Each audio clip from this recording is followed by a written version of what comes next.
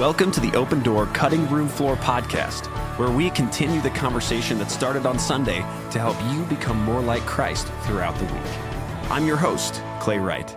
Let's get started.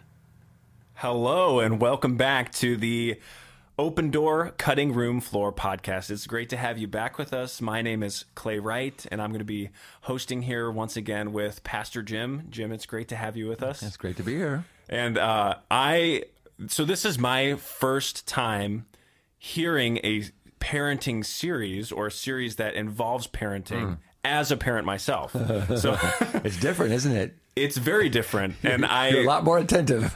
I am actually. It's parenting is. People say that it's funny when we were getting ready to have Nathaniel. I would say, and I don't, I'm getting nervous because I know no one's ever had two kids before, so I don't know how we're going to do it. Obviously, joking, but it feels so new and so, unblazed trail before us.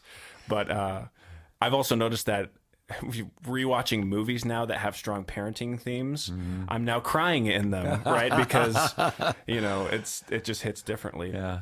But it's a series on parenting. That's not all that it is, right? First and foremost, we're digging out of the text, right? We're continuing our study through Luke in Luke chapter 2, and I loved how you dug into.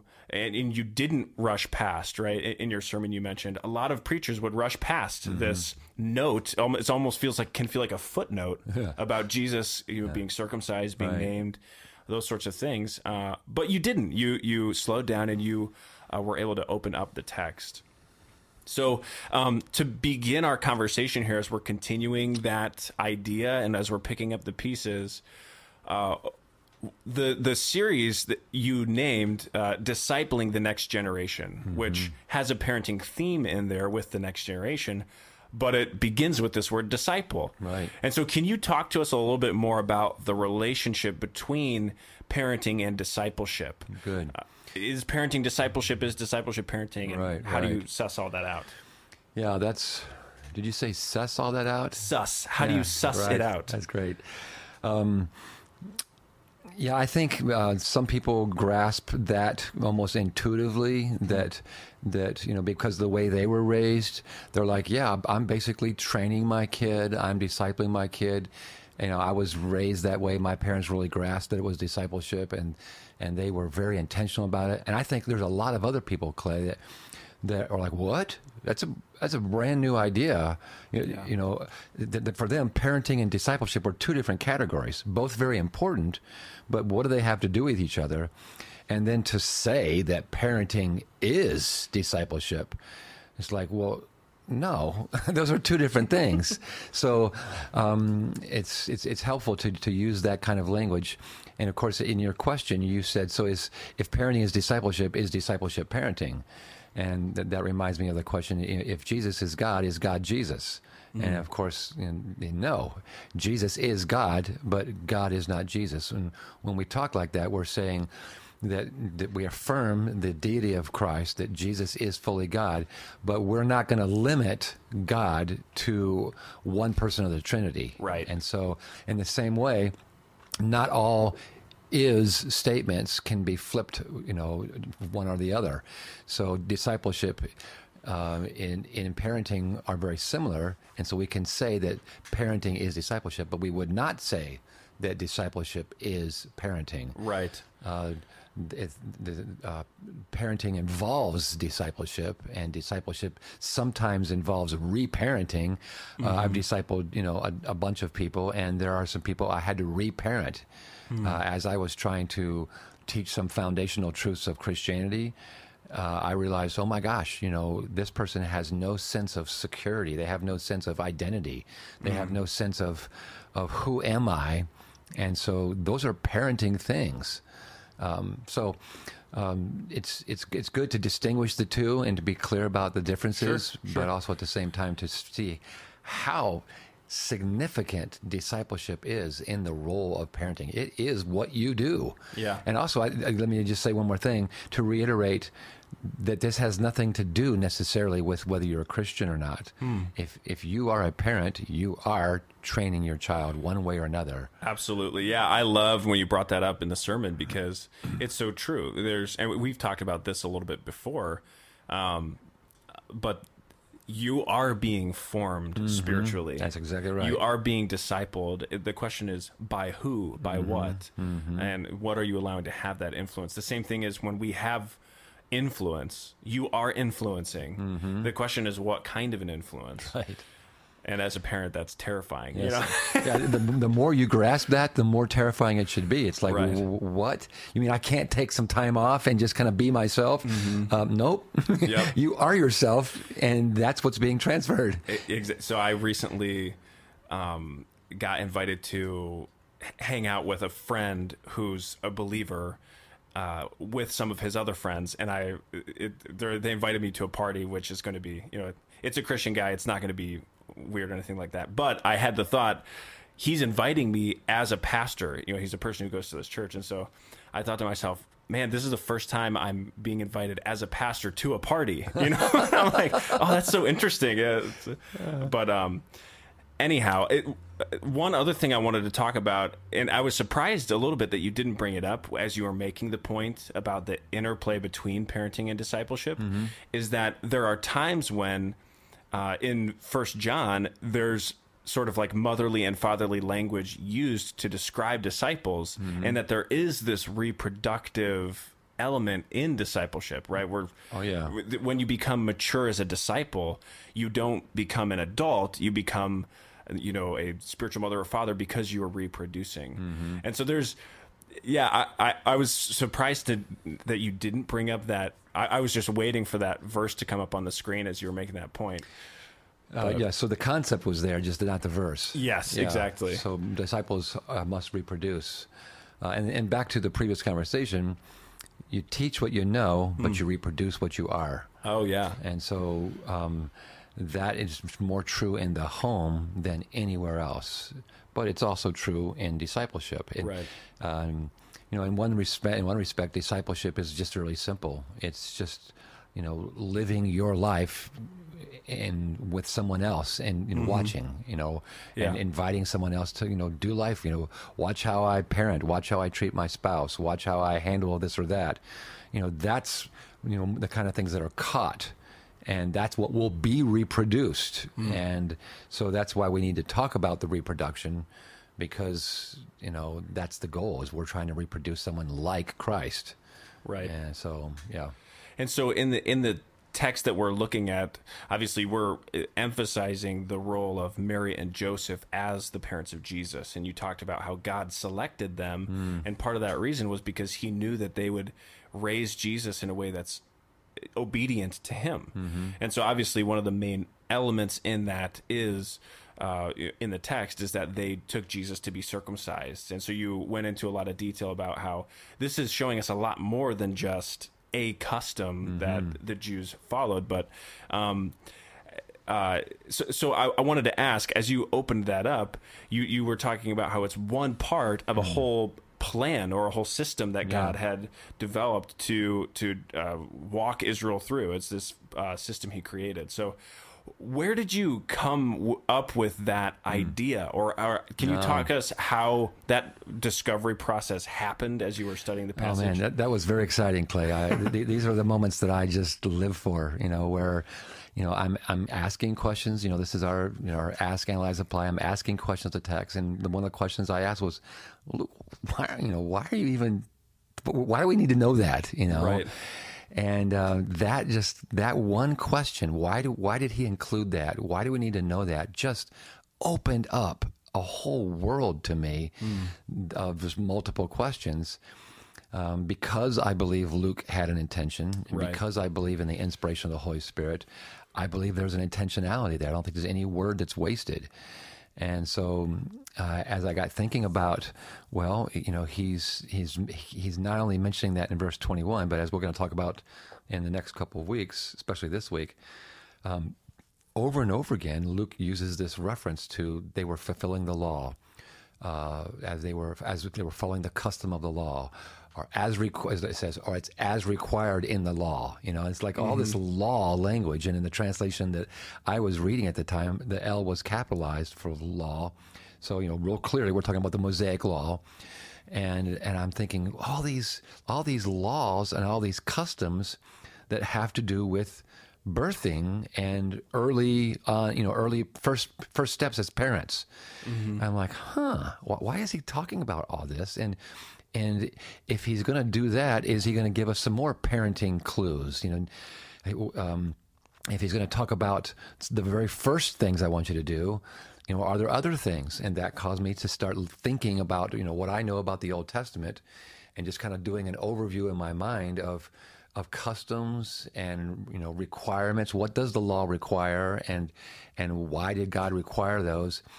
And it just started falling into place. And literally in the matter of 15 minutes, I had almost like the outline of this biblical plan. Now, part of this is because I know the Old Testament really well, but it was I never thought about it like this. I had never, in all the books I've read and all the classes I've taken and all the things I've taught, I've never thought of God as a father parenting his children, Israel, in a intentional, planned out kind of way. Right. And so, I've seen God as father. I've thought about God as father. I know that the people of Israel are called the children of Israel. I know that the covenant, is God's agreement. And so I had all these pieces, but I had never put them together. And in that 15-minute span, all these disparate pieces came together, and I'm just like, whoa, this is so exciting. And so I started writing down, is there, like, could I number, how many pieces that fit into this plan? And, is there any place in the Bible where God lays out in one paragraph or one chapter or one speech to Moses or to Abraham or to somebody else, his plan? And no, I couldn't find anything like that. But just putting together things he said to Noah, or to Moses, to Abraham, to Jacob, to the prophets, I'm just like, oh my gosh, this is really kind of coming together. So it was really a neat moment for me personally, and I'm excited to teach that this next coming Sunday to explain what all that plan is. How many components? I said there were 7 on this past Sunday. I might be adding one. We'll see, or 2. Yeah, that's awesome, and I love those moments as well where everything feels like it's coming into place, and I'm really excited to see and to hear more about what you have discovered, because these sorts of systems and ways of, right, because it's, I would bet that probably there wasn't like a whiteboard in heaven where God was like, yeah, I'll do these 8 things, and that looks good. But we're sort of looking at his handiwork after the fact and saying, wow, how can we learn from this, right? How can we be like... But isn't that what theology is? We're reading biblical theology. We're reading the biblical record, and we believe that the Bible is revelation. And we don't believe it's speculation. We don't believe it's man's best ideas about God. Right. No, it's God revealing, this is who I am. This is my vision. This is my plan. Whether that's a redemptive plan or whether that's a development plan, it's all this revelation. And so as we capture that revelation, as it hits us, as we begin to grasp it, we begin to systematize it and organize it. And these are the exciting aha moments that, like, oh, that's what you were doing. Yeah. And of course, also, I'm hoping that there, for some people this past Sunday and this coming Sunday, there's some aha moments about common and typical words they've heard, like the word law. I just touched on it briefly this past Sunday, and I'll do a little bit more this week. When I think most Americans, when we hear the word law in the Bible, we take the way our civics class taught us in high school what a law is. it's something that you have to do, that's demanded, and if you don't do it, there's consequences. You can go to jail or have to pay a fine. It's not a discussion issue. It's you have to do this. Right. And so that's a fair definition of a civic law. But then we insert that into our interpretation of God's word, and we've already strayed far from God's original intention, which is why some people prefer not to use the word law, the English word law, or even the Greek word nomos, to translate the Hebrew words that entole is Greek. That's commandment. The word Torah for the first 5 books, and of course also the word Torah sometimes gets used to refer to the whole Old Testament. It's God's revealed record, and so it's more than just a law. It's a revelation. It's an instruction.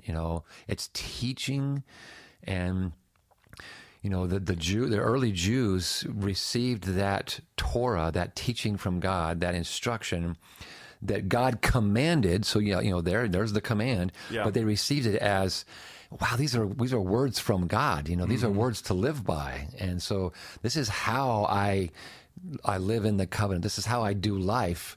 And then over generations, it got watered down and distorted into commands that are laws that we're going to punish you if you don't obey.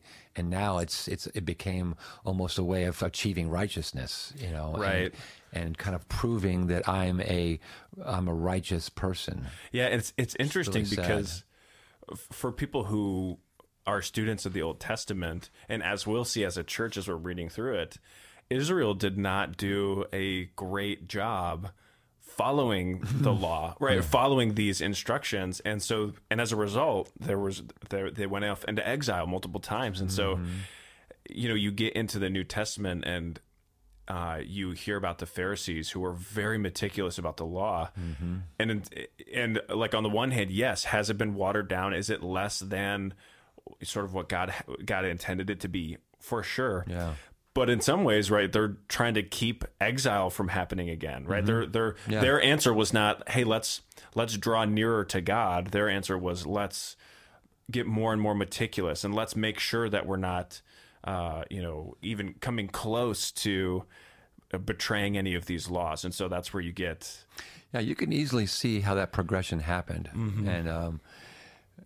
and maybe you and I would have fallen into the same. We love the Bible. We want people to believe the Bible. We want people to obey God. And as a leader, sometimes, just like a parent, this is a thought that came to mind. A leader, just like a parent, has this goal. I want the people to catch this vision, to do this thing, and so I begin to exercise whatever control I have as a leader or whatever control I have as a parent to make it happen. And that's a colossal mistake. A dividing line has just been crossed. Yeah. When I cross over from my pure intention of wanting you to do this and casting this vision and encouraging you and trying to even train you to crossing over the line to making you. Yeah. And no parent, no leader can make anybody do anything. And the sooner you discover that, the better. But some parents never discover that. And think worse than that, some parents think that God has called them to make their children obey. Right. And that's not what God's called us to do. So even in the language I use in the sermon, notice I said, the primary task of parenting is not to make God-centered children, but to nurture. That's a chiseled word, a chiseled phrase, to nurture God-centeredness, because I can't make my children obey. I can't make them make God the center. Right. I can cast a vision, I can train, I can encourage, I can model, I can teach, I can reward, I can, all those things to nurture it. But I can't make them. Yeah. And that God-centered. And that's part of the genius that we see in God, and in constructing an environment, right? You think about the tabernacle, like a physical environment where God is at the center. He's trying to nurture this idea in Israel, and with the rest of the plan as well. It's you're giving them opportunities to discover the God-centeredness of a life that's worth living. And so I think one question I can imagine someone having as we're talking about God's plan for Israel and his plan to parent Israel, they may say, yes, I can see how we can learn from sort of God's parenting style, as it were. But, we're starting this series. You've got us thinking about God's plan for Israel. Now we're reading through the Old Testament. How does this apply to me personally as a believer, right? Is God still using this parenting style with me, Exactly. right? Should I get circumcised for some sort of reason? And I know you touched on that in your sermon, but can you talk a little bit about that question of, okay, so as I'm reading the Old Testament, as I'm hearing about God's plan, how does this work out between me and my Heavenly Father? What are we reinstituting the law? Obviously we're not, but what would you say to a person who has those sorts of questions? And those are great questions because, anybody who's serious about following God, anybody who's serious about obeying the Bible, anybody who's serious about being a disciple will eventually ask these questions because the more they study the Bible, they see these Old Testament commands and this Old Testament plan, this Old Testament covenant, and they wonder, how does that translate into the New Testament? Right. And, of course, the early church argued about this because they even weren't sure, Yeah. And think of the disciples, after 12 guys, spent 3 years with Jesus, were him, obeying the law, following the law, but actually taking them, to beyond the mere keeping of the law to fulfilling the spirit of the law, and just kind of training them and teaching them that we're not just after following the rules, we're after capturing the heart of God that he gives us in the law. After 3 years of that and the nuance of Jesus' teaching and him answering questions, then in Acts 15, mostly those guys are having an argument about, well, should we be circumcised? So it's just kind of funny that after that intensive time with Jesus, they still have so many basic questions, but it should help us because we're still asking some of these questions, today. Right. So yeah, this gets at the heart and soul of what is the relationship between the Old Testament and the New Testament. And, in social media world and Christian circles, a couple years ago, there was being thrown around this language of we should unhitch ourselves from the Old Testament. Right. That was one person's maybe summary statement of trying to say, no, we don't have to follow the Old Testament. And then other people responding with, well, no, we don't want to unhitch ourselves. We just want to grasp, what's the purpose? And I think that's the question we need to ask. Why was there an old covenant, and why is there an old covenant? Why is the Old Testament included in the canon? And these are great questions. And of course, Paul, really, really wrestled this down to the ground and helped us see in so many ways. The book of Romans is just fantastic about the relationship between the Christian and the law. And, Galatians also touches on this as well. Especially circumcision in Galatians. Well, also in Romans 2 is loaded with circumcision language. So Romans 2, Romans 4, Galatians 2, Galatians 5, Paul talks a lot about this, and so let's get to the nuts and bolts here.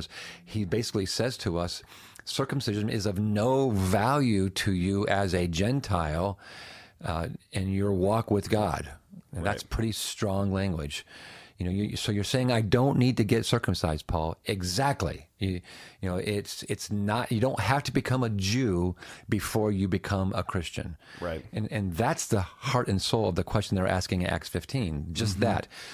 They grasped that Christianity is the full flowering of Judaism. It is the completion of God's redemptive plan, and so it made sense. Okay, if that's the case, then these Gentiles need to become Jews first.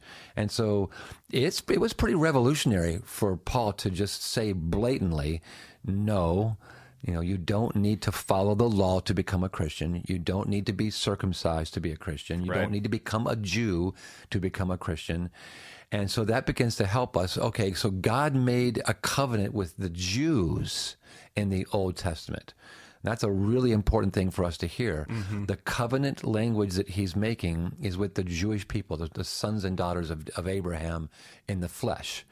And so we see him during that season of Old Testament years establishing this covenant. And, he knows that there's going to be a Jesus, a new covenant, but, there's prophetic pictures of that in the Old Testament, but no one is grasping that. They're not grasping this as like stage one, of God's redemptive plan, or maybe even stage two. To them, it's it. This is it. This is the whole revelation. Mm-hmm.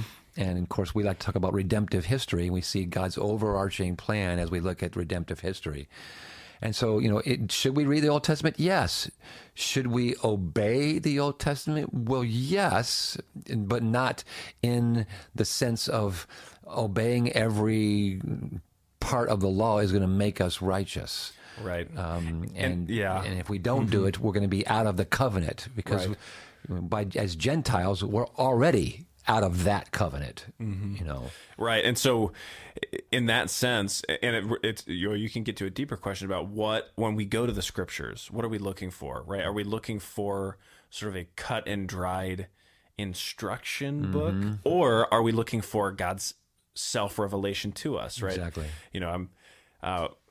Earlier we were talking about Bible memorization tactics, and you talked about how there was a company who's using temporary tattoos, and I could not get out of my mind this idea of them making a temporary tattoo of that verse in Leviticus. I know where you're going. Oh man, I was laughing to myself during that meeting because obviously we don't necessarily we don't subscribe to that law in Leviticus about not marking yourself for the dead or not getting a tattoo. That's great. But is God's character revealed in laws like that have to do with ritual purity or cultural customs, things like that? Absolutely. Yeah. And that's part of the beauty of this plan that you've discovered as you've looked back at the Old Testament during your study of Luke 2, is that we're beginning to, you're helping us to see some of God's heart for his children. Exactly. And so this is a great practice in Old Testament theology and Old Testament exegesis as we're digging into the details that Luke chooses to include. And so obviously within that, right, we're talking about discipleship broadly. We're talking about the old, looking at how God worked in the Old Testament, but we're also talking about parenting somewhat specifically. Mm-hmm. And so, you brought up like a lot of hot button things when it comes to parenting that I can totally imagine people having questions about. One of them you already addressed, which is obviously a hot button topic in our day, which is this whole conversation on the fluidity of gender. And so earlier you were talking about how when we're instilling identity, obviously there are, we can take it upon ourselves to make we can interpret our role as parents as to make a certain outcome happen rather than to nurture an outcome. But obviously in no uncertain terms, you're passionately talking about how we as parents have a responsibility to instill these sort of laws of nature and help children understand God's design. So how do you walk that line in parenting between obviously what we would say is a fundamental truth of existing as a human person, and yet doing that in a nurturing way? I don't know if you want to dig into that. Another one was you talked about sports as a competing factor potentially. Do you want to dig into any of that at any detail? This is the beauty of God's design of the family. The family is not a school.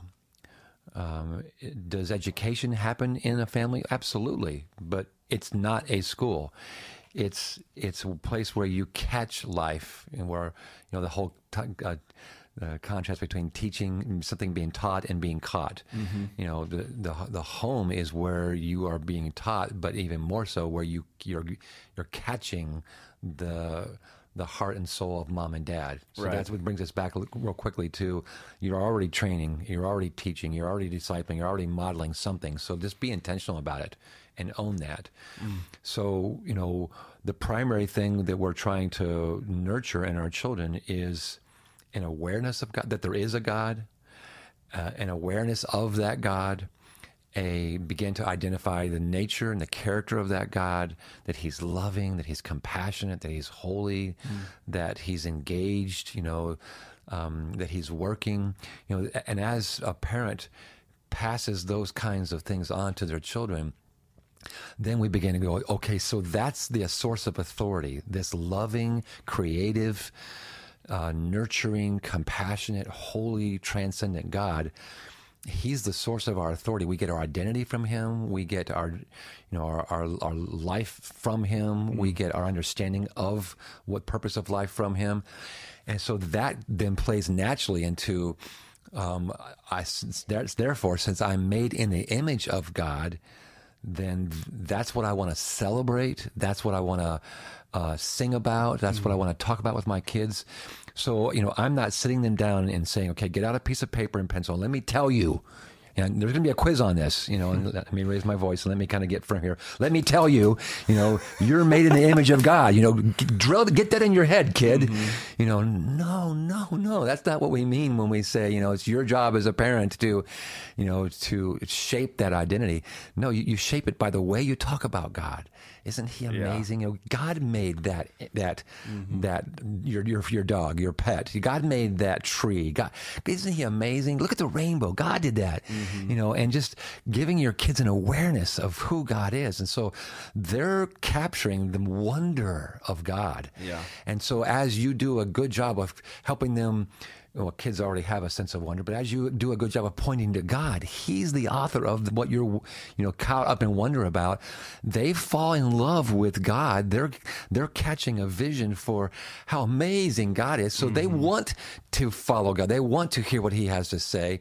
And so when you talk about how you have been lovingly made in the image of God, He thought of you. He made you. He gives you identity. That's a whole different way of teaching and helping your kid understand their identity versus, you know, let me drill this into your head. You know, God says you're, you know, this or that. Yeah. So that's a parenting style. It's a parenting, you know, way of parenting that I want to reiterate, because that's every bit, if not more important than what you're actually teaching, the way you teach it. Yeah. So one of the things what we're going to do this Sunday is, as we look more deeply into God's, you know, sevenfold plan or whatever, I'm still studying. 7 is such a good biblical number. It is. That's exactly right. You know, and God is perfect, so he would have a perfect plan. Right. As we delve more into that and see, the heart of God, and see, you know, why he instituted these customs and ceremonies, and like we said earlier, that he's trying to help them see, you know, his heart, because, you know, whenever he defines himself and he says, I'm a holy God, I'm a compassionate God, all loving, you know, slow to anger, abounding in love, you know, that phrase gets repeated again and again. Yeah. God telling us, you know, this is what I'm like. You want to know what I'm like? This is what I'm like. Yeah. So I want to be like God as I'm parenting and teaching my children, and that is every bit as important as what I'm actually teaching. So they catch the spirit and the nature of what God is like, and fall in love with him, not because I'm commanded to love him, but because of the way that mom and dad pictured him, described him, pointed to him. And as you know, as a little kid, I don't know anything else. So I'm like, okay, mom and dad, you're the authorities. You know, I'm not asking mom and dad at age 3, can I have a second opinion? You know, that's why we have to take advantage of this when the kids are young, because that's when they're formulating. You know, is dad trustworthy? You know, when he, you know, talks to me about God and integrity, and when he talks to me about God being truth, then do I see dad lying to mom? do I see Dad stretching the truth when he's talking to the neighbor? I'm like, what? Wait a minute, Dad. That's not what happened. Right. You know, and I'm only 5, but I can tell you're not telling the truth. You know, and so that throws a kid into confusion about what Dad said this, but Dad's doing that. Wait a minute. You just created all kinds of friction in my brain as a little 5-year-old. So now I'm learning, so what you say and what you do don't necessarily have to match up. So I just taught my kid, you don't have to be a person of integrity. So, you say, well, what do? You live perfect? No, I'll tell you what I did. So when I screwed up, when I sinned, when I failed, I was quick to acknowledge that to my children because they already saw it. So, Dad got a little overboard there, or, I didn't handle that situation right. And that's because, I'm not perfect and I need God's grace. And so, will you forgive me? Or, I understand that, God's not like that. I'm trying to, and God's given me the job to help you see what God's like. And I didn't do a good job there. So let's just be clear about that. And I think I've talked about this before. When I was doing that in those days, I was embarrassed about my failure, and I was embarrassed that I had screwed up in front of my kid. And in the early days, especially, I wasn't trying to teach my kids grace. I now, as a preacher, I'm going to preach that and say, that's helping your kids learn what God is like and learning what grace is like. And it's a perfect illustration of why we need the gospel. Dad needs the gospel. And Mom needs the gospel. And so that's where you teach the gospel, and out of your own failures as a father. That's such a more beautiful way to teach the gospel than, let me give you the 4 spiritual laws, kid. Let me tell you the story of the gospel. No, I see it because Dad needs grace. Dad needs the gospel. And what a beautiful opportunity that we must seize. But most parents don't, because we're so insecure about our kids seeing things, and it's almost like we're preaching the gospel but living the law, preaching the gospel of Jesus but living moralism. And so no wonder our kids are confused. No wonder from an early age they separate the stuff we talk about in church and real life. Right. Oh, what a disservice we're doing to our kids. Yeah. I mean, I totally agree. And you can imagine, for like, there are a lot of young people who, because of the availability of other sources of information, they're able to go online, they're able to search out for themselves, and they say, this system that you've built that I'm observing, it doesn't seem to hold as much water. It doesn't resonate with me as much as this other thing that I found. And so when we have such responsibility, not just to instill and nurture, but also to represent in some ways the Christian faith. Yes, absolutely. And so what kind of Christian faith are you going to represent? A Christian faith that is contingent upon how other people view me and whether or not other people see me as a person who's doing all the right things, or a Christian faith where I can be vulnerable because I am not yet perfect, right? I'm still in process. God is still, his sanctifying work is still happening in my life. I love that passage in Isaiah 61 where it talks about how we're to live to display God's glory. Yes. And, so how do I display God's glory better than helping my children and my watching world see that God is most glorified in redeeming his lost creation, and God gets so much glory out of saying, you don't deserve this, you deserve punishment, but I get pleasure and glory out of saving you. It delights me to be your Savior, to save you, and I am glorified in my salvific plan working. And so it's almost like Martin Luther said, but if you're going to sin boldly. So, sin in front of your kids so they can hear the gospel, It's interesting because that glorifies God. Like, obviously nobody wants to fail. And yet, I mean, I can almost imagine us saying something like this. You would almost be a worse parent if you never allowed your, what I mean? Like, if you never failed Or gave them the impression you never failed. Right, because obviously it's impossible Yeah. for us because of sin, but it's way more important how we respond to the times when we don't measure up. Right. And I think that's a good message for parenting. I think it's a great message for leaders. It's a great message for disciplers. Oh boy. We will let people down. We will disappoint. We will fail. We will offend. We will, all these things will happen. And the fact that they happen is less important than how we respond to them and the way we allow God to work in the midst of them. So true. Yeah. I mean, the gospel makes so much more sense when it's lived in the home. And it creates so much confusion when I'm trying to hide my sin to my children, when I'm trying to explain away, or I'm trying to say, you don't understand how hard it is. And all these rationalizations or cover up. We're back to Adam and Eve, covering up my sin. Yeah. And, little kids are not fully developed, but they're not stupid either. Right.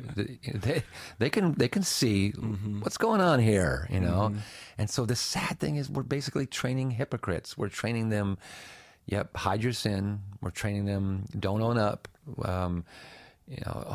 We're actually doing the opposite of what we say we want to do. And sometimes I can totally imagine it being in the interest of trying to protect kids, right? I want to protect you from the realization of, and it can happen between spouses as well. But even when it's good intentioned, it's hamstringing them in the long run because they're not. They don't have a grasp on how to respond to their own failure because they're going to mess up too as kids. I think this conversation, Clay, just reminds me of how deep religious moralism is embedded in the church. And it's so devastating. It cuts the heart out of the gospel. And it is so many American quote unquote Christians' version of what we call the gospel. It's not. It's moralism. Yeah. It's devastating to the heart of the gospel. If I can live a moralistic life, I don't need the gospel. And of course, I do need the gospel. So if I don't realize I need the gospel, I'm never going to cry out for grace. And if I don't cry out for it, I'll never be able to assimilate it into my life. And so I will be that one that stands in front of God. And he says the saddest words, I never knew you. You are so full of self-righteousness and your moralistic attempts to be good. You've never grasped the gospel. Yeah. And of course, that begins to put pressure on people like you and me. We must preach the gospel. Absolutely. And not moralism. Yeah. It's...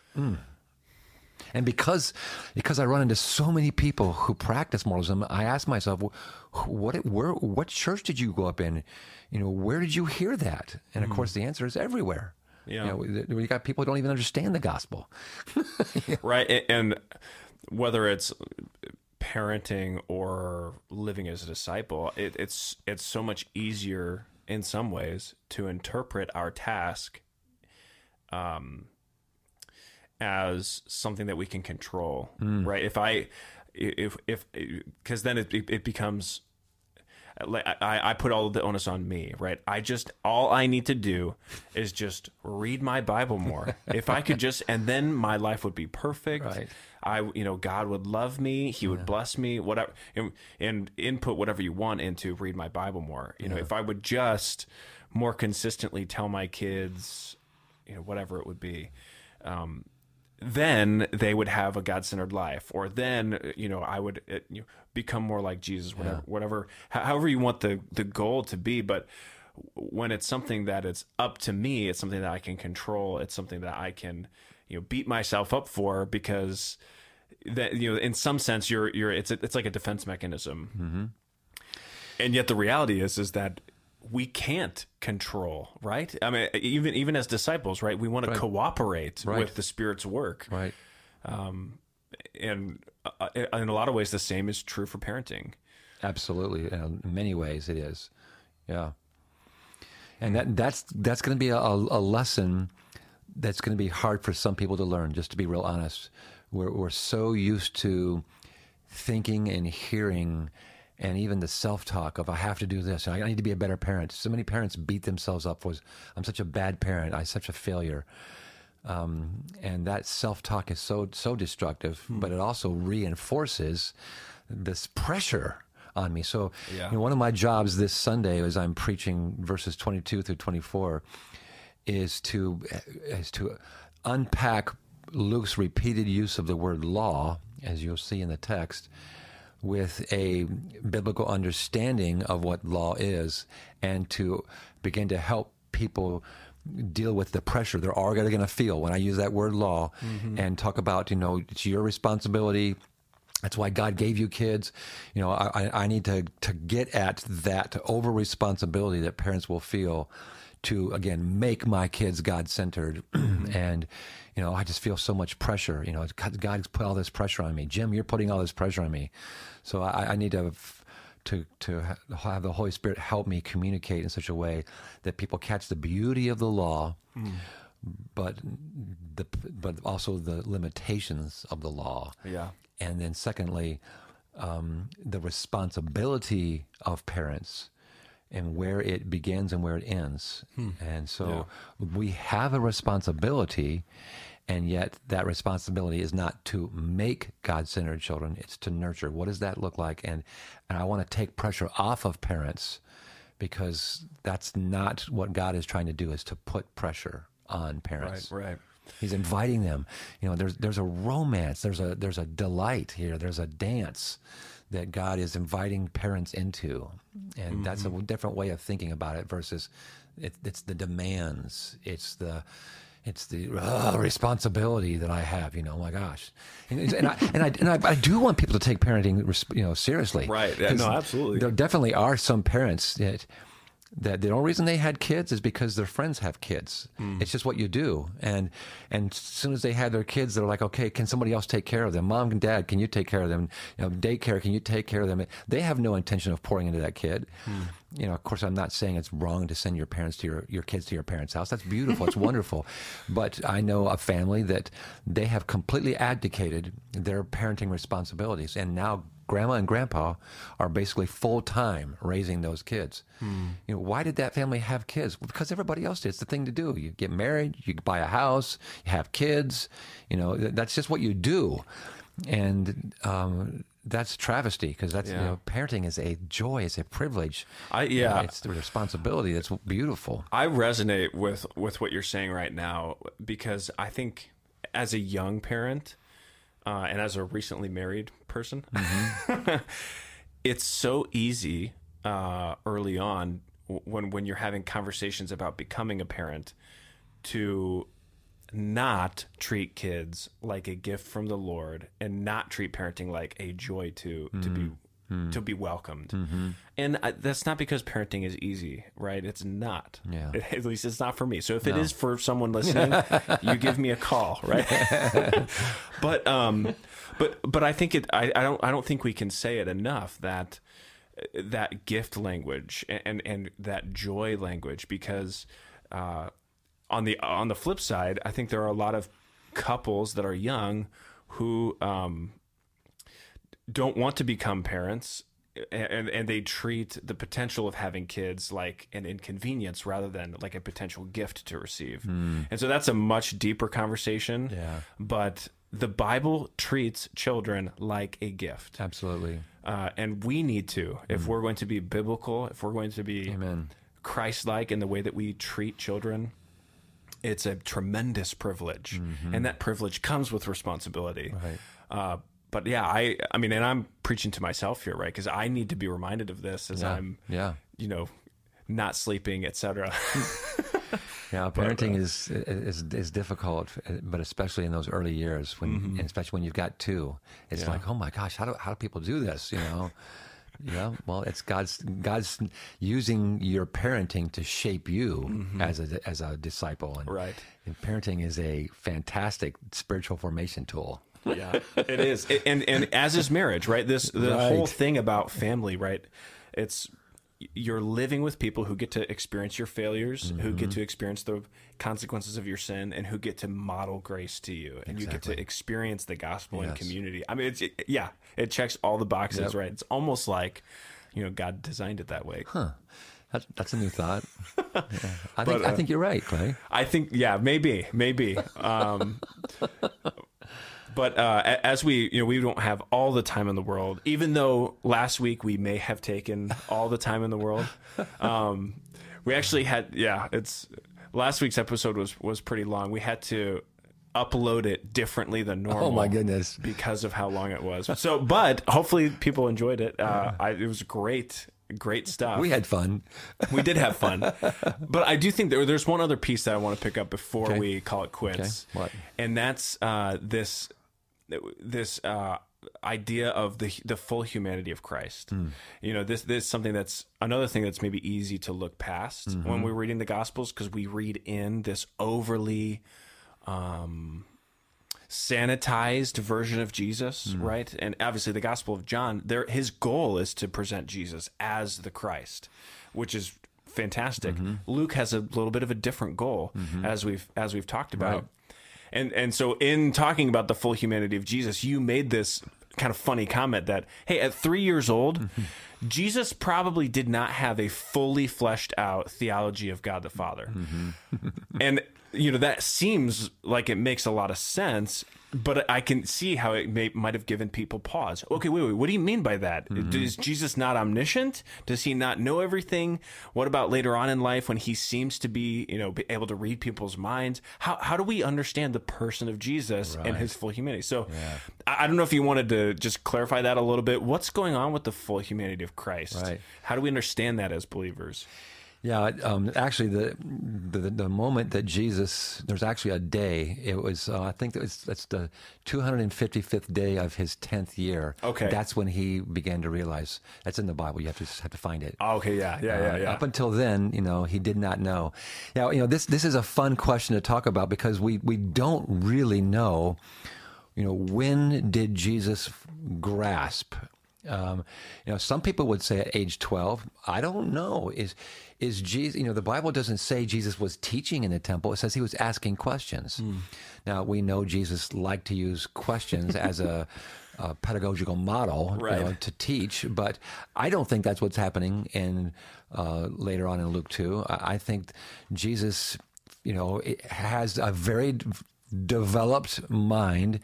I think he's clearly ahead of the other 12-year-olds.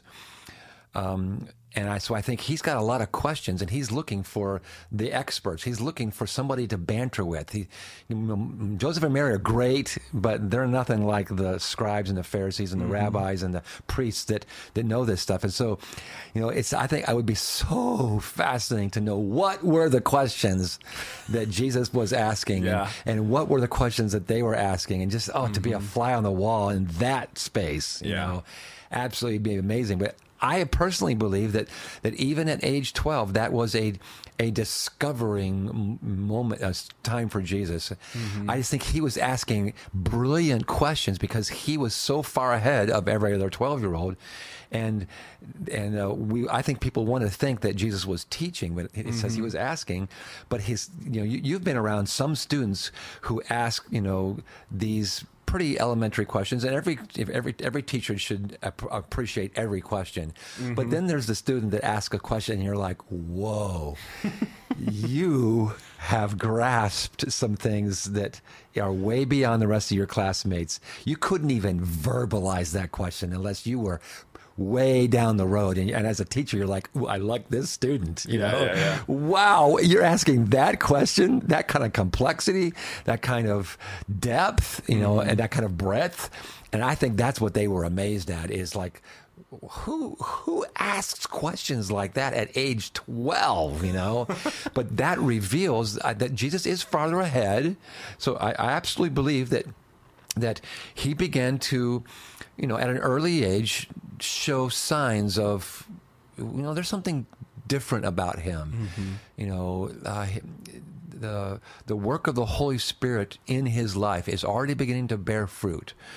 what would be fascinating, and this comes at the very heart of your question, is did Jesus throw a temper tantrum at age 18? Did Jesus go through the terrible twos?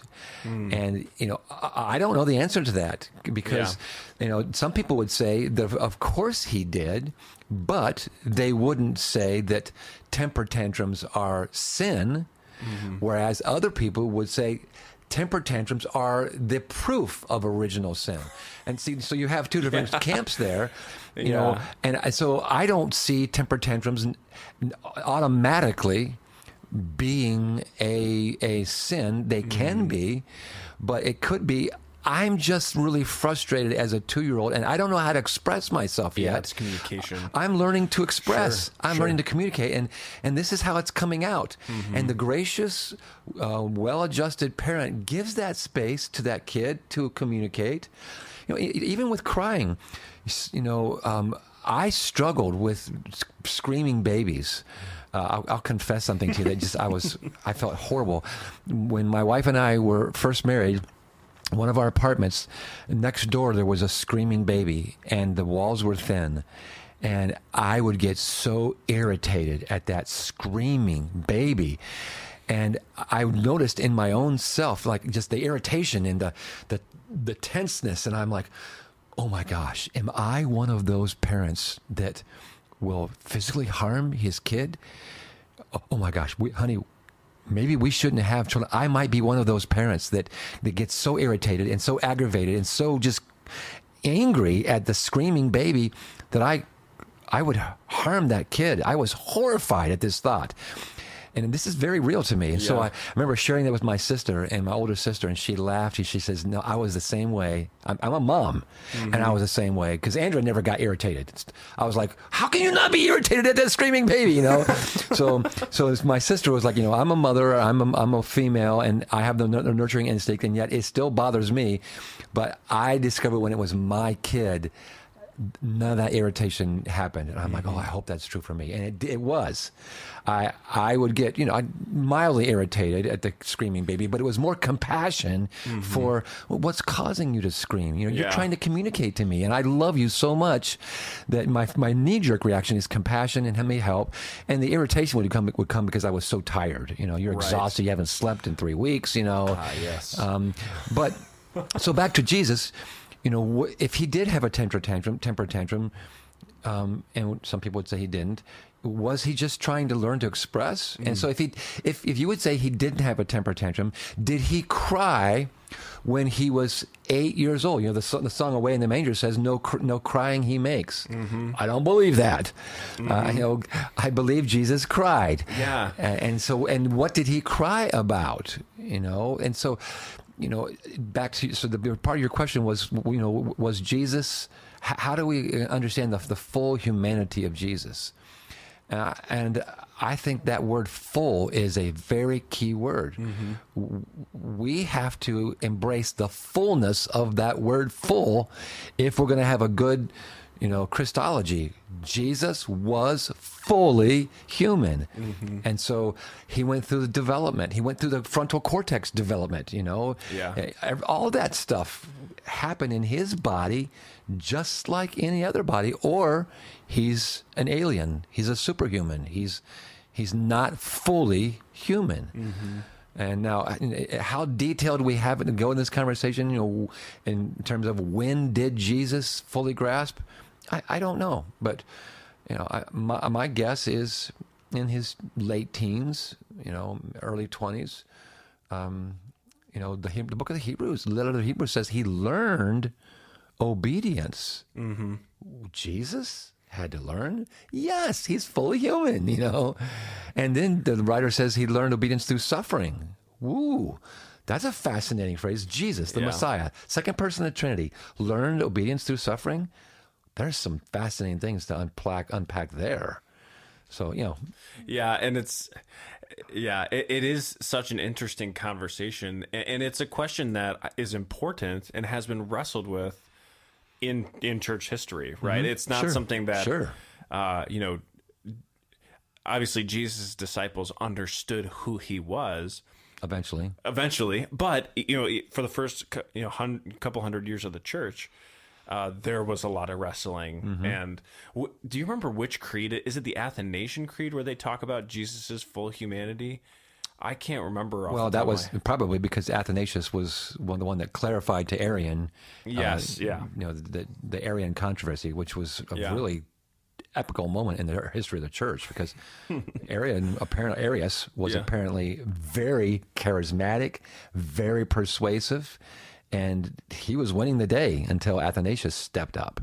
Yeah. So if you're interested in reading sort of some of the ancient documents about how believers have worked through this question, check out the Athanasius Creed, the Athanasian Creed. Mm-hmm. It's available on the internet, and that sort of has set the groundwork for the wrestling that has continued to be done. Yeah. And then obviously in the scriptures, there's material about this as well. One of the great passages that has caused a lot of debate is in Philippians 2, the Christ hymn, where it talks about how Jesus emptied himself. There's a whole sort of conversation around that idea of Jesus emptying himself. Kenosis. Yeah, you can search kenosis as a theological term that refers to his emptying. Mm-hmm. And so there's so much to get into here. But at the end of the day, we've preached about the incarnation and how influential and how important that is to the Christian faith. And so we affirm these things. Mm-hmm. Jesus is fully God, fully man. And then after that, we have faith that seeks understanding, right? Yes. We want to know, okay, so what does that mean? Yeah. How does that impact the Jesus that we know and love, and how we understand it? So these are all really fun conversations. Yes. But I think that's probably where we should call it for this week. Yes, we should be done. We've got a lot to talk about in the weeks to come as we continue in the book of Luke and in this series about discipling the next generation. Yeah. So we'll see you then. Yeah. Hey, before we sign off, I want to just pray for the parents. Oh, yeah. Let me do that. Lord, as we said, parenting is so hard, and there are some parents who might be listening to this and go, man, it's still confusing to me. I need more. And yes, there is more to be said. There's more to learn. There's more to discover. So I just pray for the parents, especially of young kids, but of all ages. God, help them in this demanding, almost impossible task to steward to the glory of God the gifts that you have given us in children. I pray for those discouraged parents who are just pulling their hair out, the parents that are feeling beyond discouragement. They're down into hopelessness. They just feel like I've screwed up so much, or my kids are such a mess, or this is so hard.